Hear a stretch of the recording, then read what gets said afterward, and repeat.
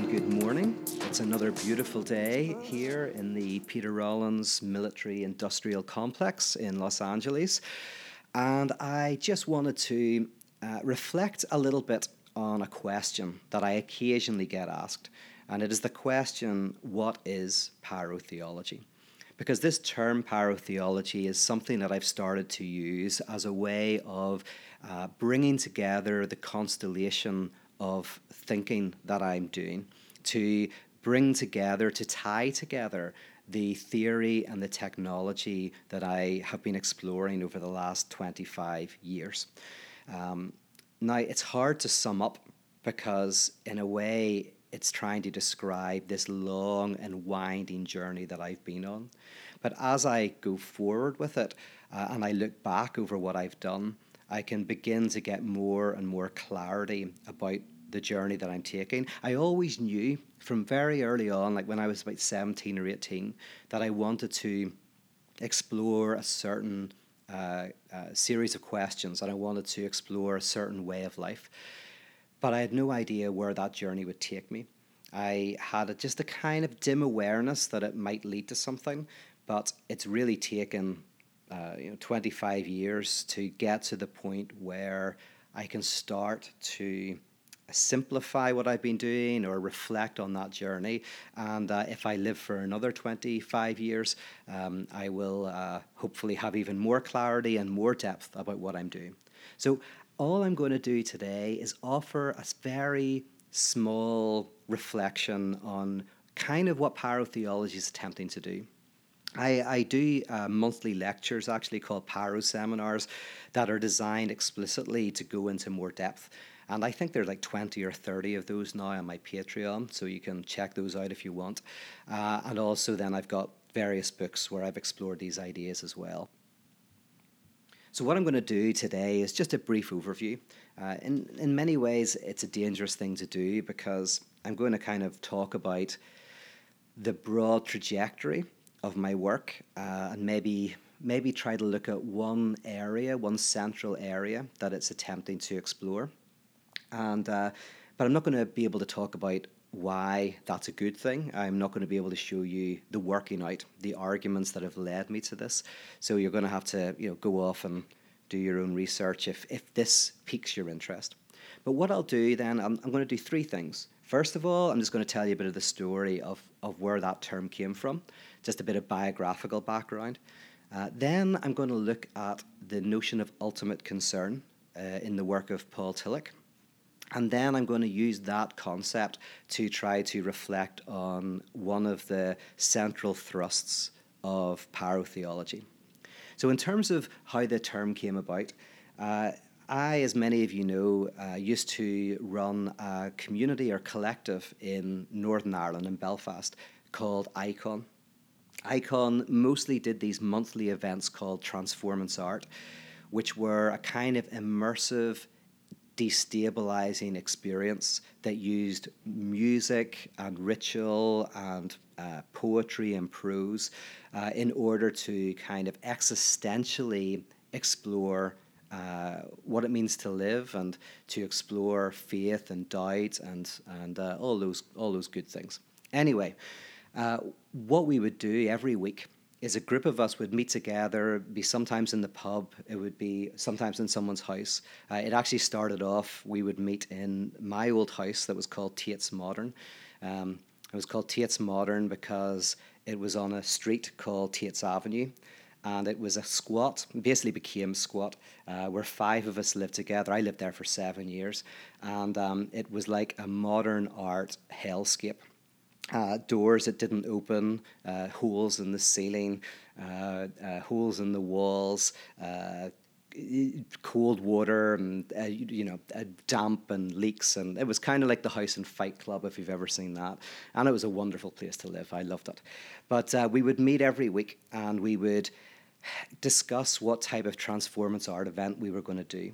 And we went at that in a number of different ways. I mean, sometimes somebody would come with an idea of going like, oh, what would it look like if we just had hundreds of broken wine glasses in the pub and we poured red wine into the broken wine glasses? And then we would use that in order to structure an event. where somebody would come in and go, what would it look like if we took everything down? So we had the whole thing set up, and then half of the gathering was stripping everything away until all we had was an empty room. And then the second half of the event was just offering silence. And then see what would happen. And we played around with these notions. And I remember one week I had read a quote by the Spanish anarchist Bonaventura Durretti, who said that the only church that illuminates is a burning one. And I like this phrase because I like the undecidability in it. I mean, of course, what it means is basically the church is an anti-enlightenment institution that needs to be destroyed. But of course, there's also this religious meaning of fire. Like you've got the burning bush that burns without being consumed. You have tongues of fire that descend on people in the book of Acts. You have the Holy Spirit as a symbol of fire. And so I like this notion of, the destruction of the church and also maybe that destruction being productive. And so I came to the meeting and I said, I wonder if we could do something on this. And we ended up creating a gathering that we did at a festival in England. And Chris Fry, who's a psychotherapeutic psychoanalyst, I think he's actually just finishing his training to become a full psychoanalyst, he said, I think we could call this pyrotheology. And so that gathering was called pyrotheology. And then a few years later, when I was trying to discuss my work, that phrase came back to mind, and I thought, that's as good as any. There's something about that gathering we did, and something about Icon as a whole that really captured the spirit and the essence of what I'm trying to do. And so that term has stuck. Now then, what I want to do next is look at this notion of ultimate concern. Again, just to let you know that I'm going to do a very broad sweep on this term, but I have a whole study on my website that's 4 or 5 hours long on a book by Paul Tillich. The course is called Find and You Will Seek. So if you're interested in really going deeper into this notion of ultimate concern, I'd recommend you check that out.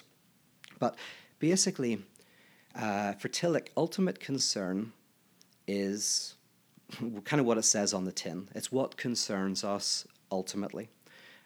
Human beings are a strange creature for whom meaning is important.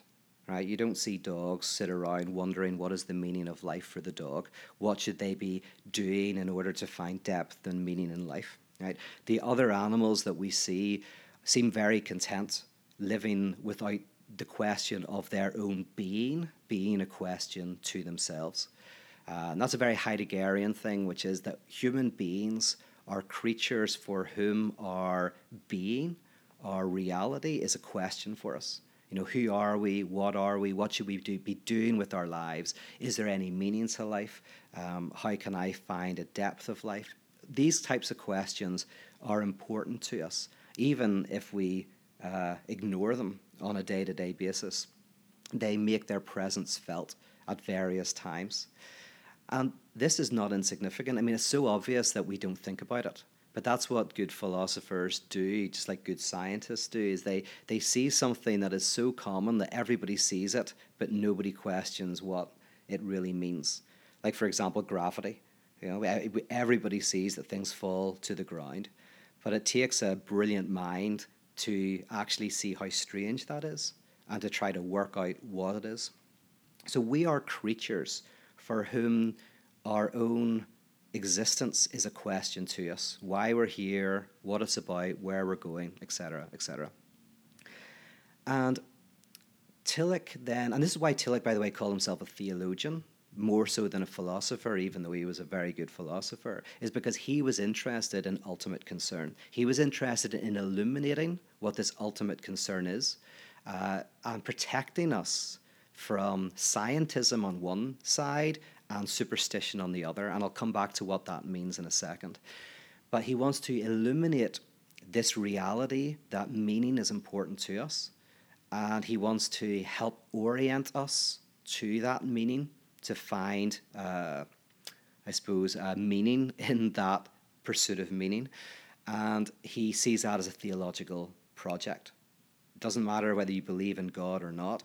This is something that is broader than that question, more universal than that question. Now, what ultimate concern isn't is not what we really like. So somebody might be really into sports, or somebody else is really into a certain religion, somebody else really loves cars. Somebody might go, well, is that ultimate concern the thing that really animates the individual, whatever it is, whatever hobby they have or person in their life, that's their ultimate concern. But Tillich would want to say, no, that's not your ultimate concern. That is how ultimate concern is manifest in your life. So ultimate concern, it manifests itself in different ways in everybody's life, but the concrete things that you really love are not ultimate concern. So let's take an example. In this book, My Search for Absolutes, he uses 4 different examples of how ultimate concern arises. So we'll take philosophy as one of those elements. He also looks at ethics, he looks at religion, and he looks at he mentions aesthetics as well. I think it's the 3 are the main ones, I think, which is philosophy, ethics, and religion. Yes, those are the 3 he looks at in the book. But there's others that, as I say, aesthetics is another one. But in philosophy, say you're arguing for something and you're arguing passionately that Star Wars is better than Star Trek, right? So that's, you're arguing, you obviously care so much about it, maybe just that night because you've had a few drinks, but you're arguing passionately about this subject. And Tillich would say that your ultimate concern is not Star Wars. Your ultimate concern is kind of glimpsed at in the fact that in order to make an argument, you have to believe in logic and reason. You have to believe in a certain kind of underlying structure. That to even argue something requires a whole set of assumptions that are not transparent to us. Just like to speak, you need to have a whole set of grammatical rules going on, which you don't pay any attention to, but they're there. If they weren't there, we wouldn't be able to speak.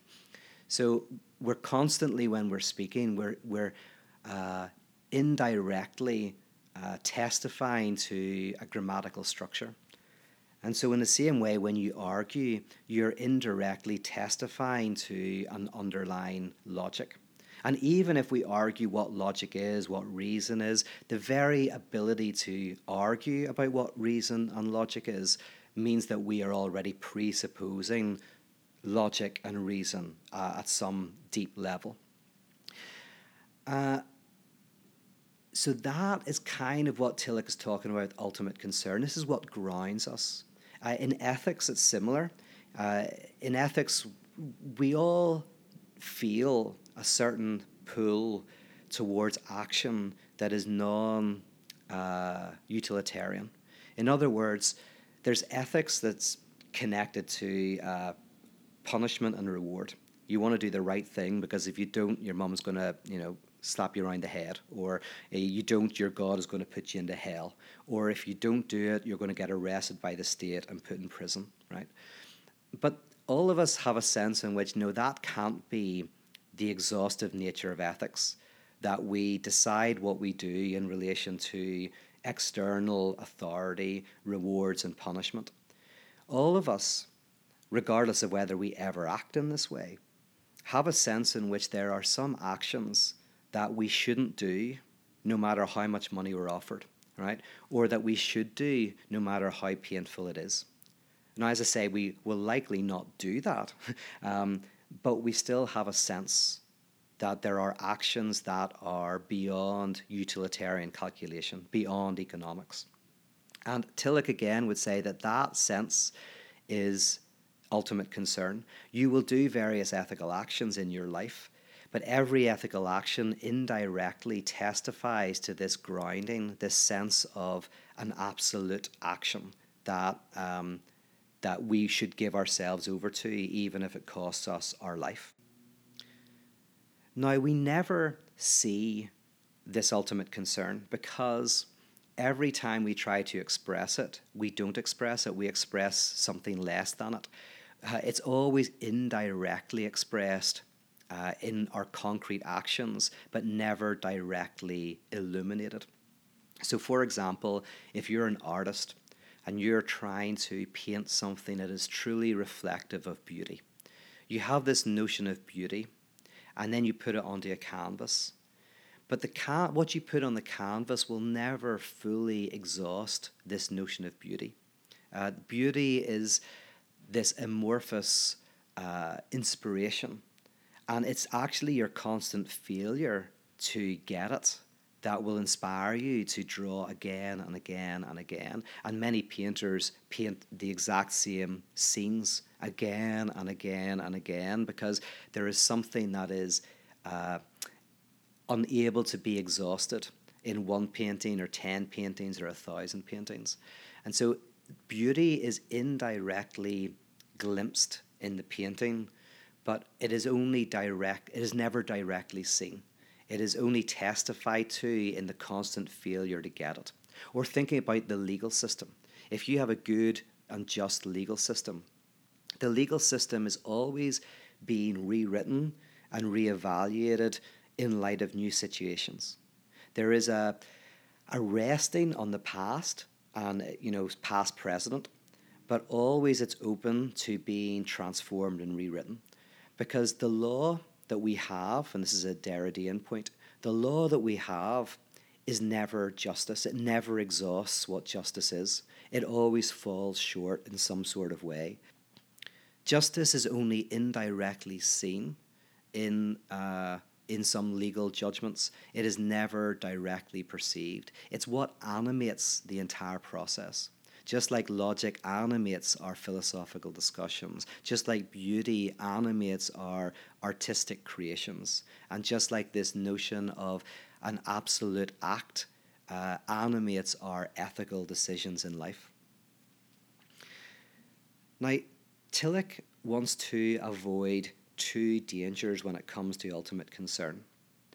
One is the danger, you could say the danger of religion, and that is the danger of superstition or the danger of idolatry. And what that means is it means that you raise something that is not ultimate to the level of the ultimate. So you take something that is reflective of the ultimate, that is iconic, an iconic representation of the ultimate for you, whether it's a person, whether it's a cause, whatever it is. You take that thing which is contingent, which indirectly testifies to the ultimate, and then you raise it to that level. So, for example, you might be a patriot, and there's two ways to be a patriot. One is to say, I love my country so much that I will live and die for it. Well, actually, that's what both patriots that I'm going to describe will say that. I will live and die for my country. I love my country. It's given me so much, and I want to give anything back to it. But one person might say, my country, right or wrong, good or bad, I will die for my country. And that for Tillich is idolatry. That is taking this contingent state or government and raising it to the level of the ultimate. Whereas another patriot might say, I believe my country stands for freedom and democracy and justice. And so if my government or the judicial system or whatever falls short of that goal, betrays that goal, stops being animated by those ideals, then I will fight against that state for the love of my country. Now that for Tillich is a non-idolatrous form of expressing ultimate concern, because the ultimate concern is being reflected in your love of country, but what you love in your country are a set of values that you can't directly grasp, but that indirectly animate the best of your country at its best. On the other side, Tillich also wants to protect against a type of crude materialism or scientism. And that is where this notion of ultimate concern is completely obliterated. That we treat the world as just a plane of superficiality. That there is no depth dimension to life. There is no ground of being. There is just a mundane set of material cause and effects that are going on constantly, that will be going on until potentially the end of the universe itself. And Tillich wants to avoid that because he says he thinks that that's an incoherent position as well, because you cannot deny the ground of being without stepping on it, without indirectly testifying to it. So just as an example, somebody might go, I think everything's relative. Right? I'm a total skeptic. Everything's relative. There is no truth. But the very ability to make that argument relies on you presupposing truth, a certain set of logical propositions, a certain notion of rationality and ability to communicate ideas, and of one idea actually being better than another idea. So the very denial in your lips is actually betrayed by the ground that allows you to make that argument. So Tillich sees these as two dangers, and theology is a discipline, a theory and a technology that is designed to avoid these two. One is the religious notion of idolatry, where we raise some sort of contingent thing to the absolute, and the other is a crude materialism, scientism, that treats everything as without ground.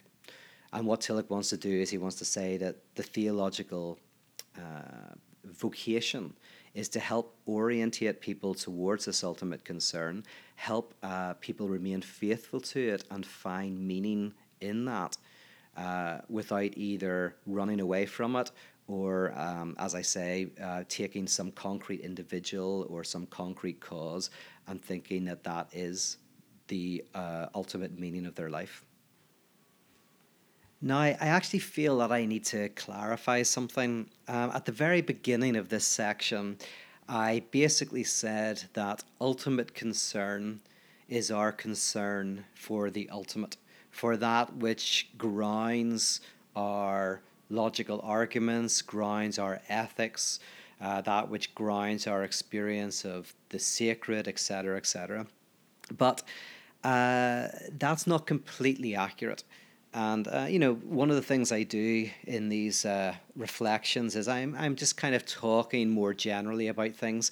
And so as I've talked, I go, okay, I need to just clarify something.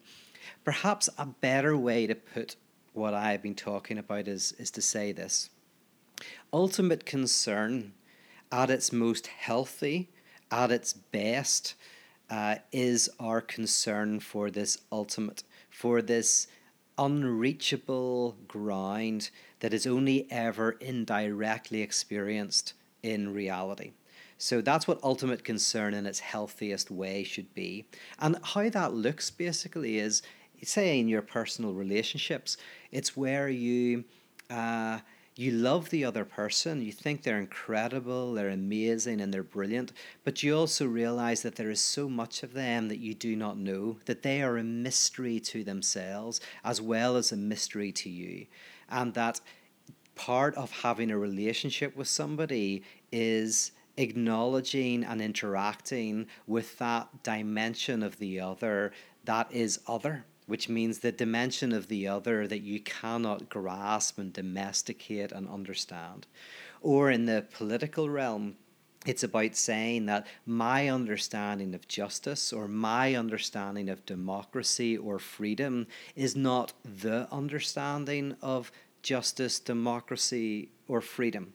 That there's always something in my understanding of that term that misses it, because there's something about these ideas, these freedom, democracy, and justice, that is ungraspable, that is a promise that continues to inspire us, but that we never directly grasp. So everything we have is a type of pale comparison to this reality that we ultimately can't grasp. So that's what healthy ultimate concern is. We as human beings feel a type of vocation or a type of call to a depth of life, the beauty of existence. We feel that there is a call to ethics or to rationality or to political action. And we remain humble as to how we live that out, realizing that how we actually concretely live our lives and make ethical decisions and make philosophical arguments will always be open to revision and critique and development. Now then, there are two, let's call them unhealthy forms of ultimate concern. The first unhealthy form of ultimate concern, we can call it demonic ultimate concern. And the other we can call disavowed ultimate concern. Demonic ultimate concern, which also can go under the name of idolatry and superstition, which I've already mentioned, is when we raise something that is not the ground, not the ultimate, to the level of the ultimate. So we confuse a contingent existing thing for that which is the absolute. We raise our country or an individual or a cause to the level of deity, basically. So that we can call demonic ultimate concern. And then disavowed ultimate concern is where we pretend that this ultimate concern doesn't exist. We deny it with our lips. But this is a type of foolishness. Just like in the Psalms, there's a psalm that says, the one who says there is no God is a fool. Now, you can kind of, in philosophical terms, you can say the one who denies that the ground or the absolute exists is in contradiction with themselves, right? That's a kind of a philosophical way to describe that verse. In other words, if you say you're a relativist, the very claim to relativism undermines itself. So you are in a performative contradiction. In other words, what you're saying contradicts what you are and what you're resting upon. And so ultimate concern has its demonic manifestation, and it has its disavowed manifestation, and it has its healthy manifestation. And for Tillich, a church at its healthiest is a place where this healthy form of ultimate concern is illuminated and encouraged, and we try to remain faithful to it. Now, this brings me to parotheology. It is attempting to avoid us thinking that there is something that we can grasp that will make us whole and complete. This is something I've talked about a lot, so you can see that I have talked a lot about the side of idolatry in my work, especially my early works, about how we can get so obsessed with some religious perspective or some political perspective or some individual or some amount of money or level of fame or whatever it is that will make us whole and complete. In other words, raising something contingent to the level of the ultimate, giving ultimate concern to something that is not ultimate. But then on the other side, wanting to also critique a type of kind of relativism and a type of scientism or a type of crude materialism that avoids confronting this ground. And there are various ways in which you can think about what this ground is. And I don't want to actually get into that here. I've talked about it elsewhere. But it doesn't commit you to any supernatural belief. It is simply the belief that there is a non-totalizable dimension to reality itself, and that non-totalizable dimension is the cause of basically most of our human suffering, but also can be the cause of the greatest human achievements and the greatest human joy. And you see reflections on this notion of a non-totalizable dimension to reality in the mystics, but also in psychoanalysis, also in existentialism, also in mathematics. You see it in physics, you see it in art, you see it in ethics, you see it in philosophy. So there's a variety of places that you will find reflections on this notion from the sacred to the secular. And that's really what parotheology is attempting to do. It's attempting to help people experience a joy in that struggle of life, in the impossibility of actually directly grasping the absolute, but rather in your activity, in the struggles of love, indirectly manifesting the absolute. If you want to put it in an absolute nutshell, a tweetable line, it's basically that God is not an object that you love. God is the name of the depth dimension that we experience in the act of love itself. Or, to put it in a more philosophical way, the absolute is not something that we love. The absolute is a reality that we indirectly encounter in the act of love itself. So if you want to find out more about paratheology and these ideas, either check out the Paro seminars or check out the course Find and You Will Seek. Or there's plenty of stuff on this Talks archive as well that will help out. Anyway, thanks very much for listening. I'll talk to you all again soon. Bye-bye.